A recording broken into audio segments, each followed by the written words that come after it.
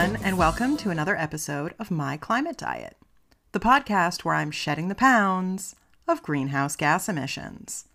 I'm Lisa Pettibone, and my boots were made for walking.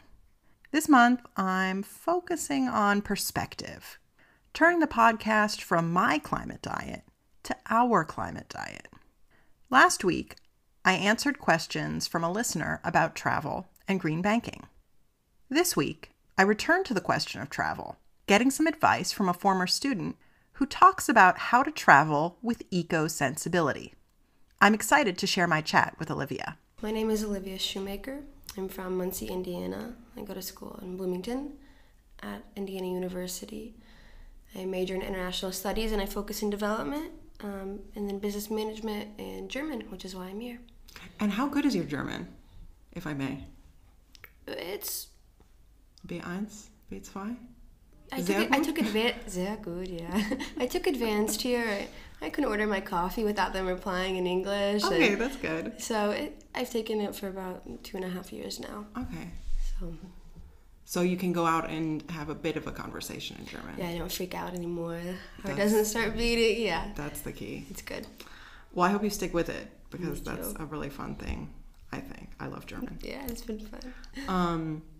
And then how would you rate yourself in terms of climate awareness? Well, I think that's hard because I think my efforts I would like to rate high, but there's, always so much I don't know. But it's something I try to stay very aware of, and it's something that really permeates every day, like every action that I do, and I think that's a good spot to be at, thinking about it.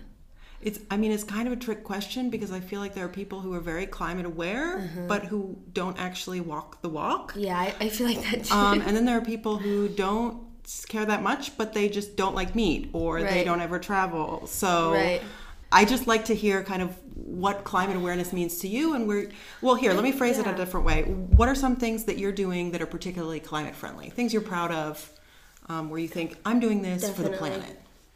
Yeah, I guess my journey was that the more I learned about it, the more it just felt like these are things I had to do, so I didn't feel weird. Like, the more and more, I'd been, like meat, for example, since high school. So, like, for this past 6 years, I've been learning about how bad it's been and trying to act on that. And then it wasn't until I was here and I was, like, finally morally to that point where I was like, okay, I'm just not going to do it.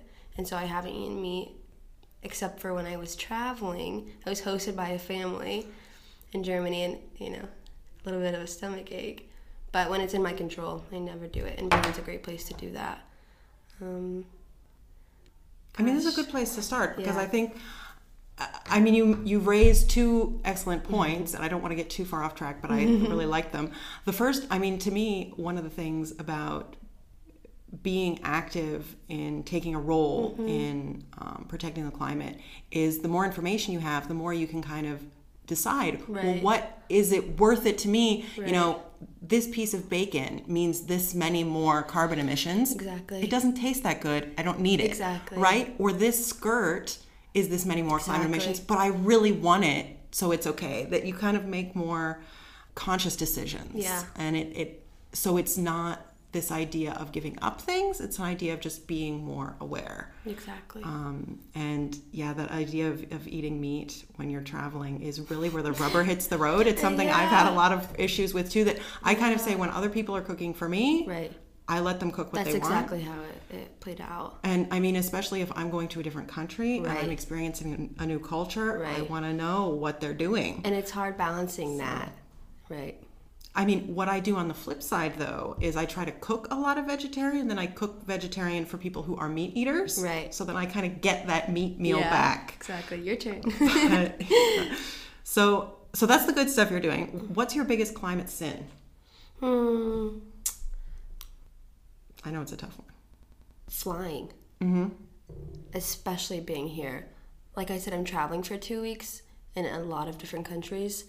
And this is a good thing to talk about here. And I'm flying to a lot of those places. And that's something I've really been grappling with.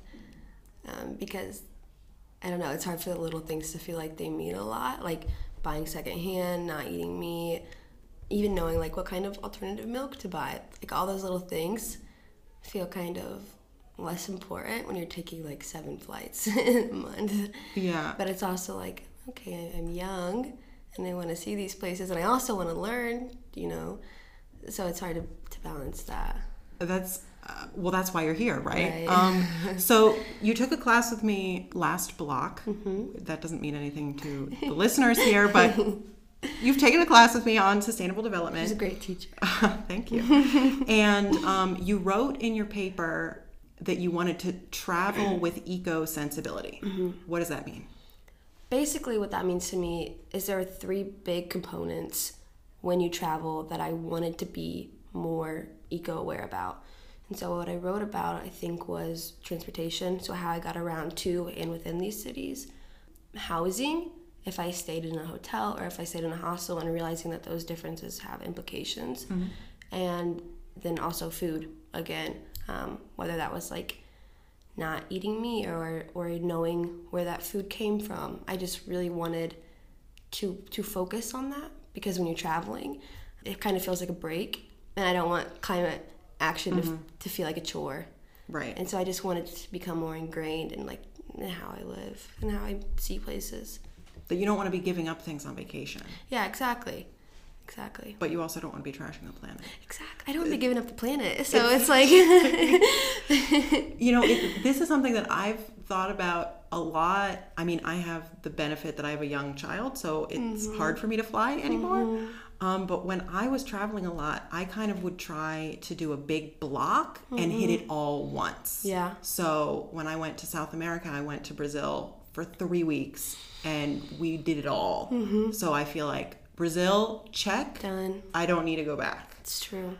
Is that something, I mean, now that you've been, is this your first time in Europe? I came in 2015 for about a month in Hamburg. So yeah, the first time, I guess, living here. Okay. And I mean, I would guess that since you've lived in Berlin that you want to come back now. Oh yeah, if the sun comes out. It's a little gray outside right now. But yes, I would love to come back. I mean, that's the other tricky thing about travel, right? Is you get these new tastes and these new interests that you might not. I mean, I say Brazil, check. But Berlin, not check. Right? I mean, I did the same thing that you did when I was in university. I did my summer abroad, and now I'm living here. Right. You know? So, do you have any thoughts on that? I guess when traveling, I don't know, because as you live life, you need different things from different places. And so it's hard to know. I don't know, it's hard to know when to make those options available, or like if you should just live simpler, like if you, with the internet, do we need to go to all these places, or should I ditch the internet and go to all these places? And so inherently I'm interested because my major is international studies, and so I really want to like learn all these things, but then it also feels kind of, I don't know, I just don't want to be one and done. Right. I mean, it sounds like what you're saying is, I mean, traveling internationally is important to you. This is not something that you're necessarily willing to give up. Yeah, exactly. And so this idea of traveling with eco-sensibility is a way to say, I want to travel, this is important to me, and I want to do it in a way that makes sense. That's true. Right? Yeah. So you said that you're going to be traveling for 2 weeks in Morocco after this. That's one of the places. One of the places. Okay, yes. So tell me more, and tell me how you're incorporating this traveling with eco-sensibility into your trip. So we are going to Spain and Sevilla for 3 days, and then we will fly to Morocco and be there in a few different cities for a few days. And then I will have a layover in Lisbon, Portugal, and then I'll be in Rome for a few days as well. And then I'll fly back on May 22nd. So it's a lot. That's a lot. And I'm going with Maya and and Jen. We'll say hi. I will. And it's hard knowing what I'm going to do when I'm in these places. Like, for example, I was looking up diets, because that's the eating part, is the food. And every time I looked up what to eat in Marrakesh or Tangier in Morocco, it had the word chicken in it, or meat. And so those are things that I know I'm going to have to prepare for. And then if those things are out of my control when I want to experience a culture when I'm traveling, I know that I will need to be more aware in other areas. Like, we're probably going to walk in Morocco, and we're not going to fly between towns. We're going to take cars or something like that. And so just planning ahead, or like when you're planning a tour, maybe instead of a bus tour, you take a bike tour.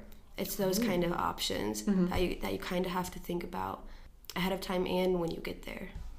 Well, that leads me to my last question, which is, what practical advice? Let's say I'm about to plan my next trip. What should I do? Or what are some tips that you can give me? A little give research to know what you're even getting into, and then also, just thinking about alternatives, and not in a way that it's something you're giving up, as an avenue to experience new things, where you feel more genuinely connected to the place. Probably if you're hurting it less, and I would would advise that it's not a sacrifice, and it's really a good way to leave your mark and let a place leave its mark on you if it's in a genuine way that you're not hurting the environment. I like that.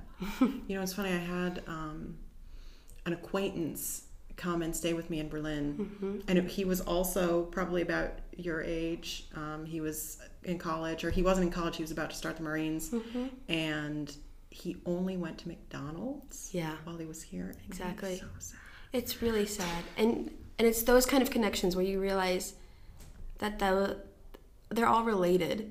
It's like you don't think about that, but if you're trying to be sustainable, you're probably not going to go to McDonald's. You're going to be more in touch with the local place anyways, and it's just a great way to for everything to be more genuine and connected. So eat more local. Eat more kind of culturally appropriate. Okay. Yeah. I like it. Do you have any other final things you have to get off your chest? It's okay if not everything fits in your suitcase. What do you do with it then? Then you take it to your donation center very that's good. set up by our wonderful CIE program. All right. Well, thank you so much for taking the time. Thank you, Lisa. And have fun in Morocco. I will. I'm really jealous. Thanks again, Olivia, for chatting with me. I really enjoyed listening to her tips on how to reduce emissions when traveling without adding guilt to the trip.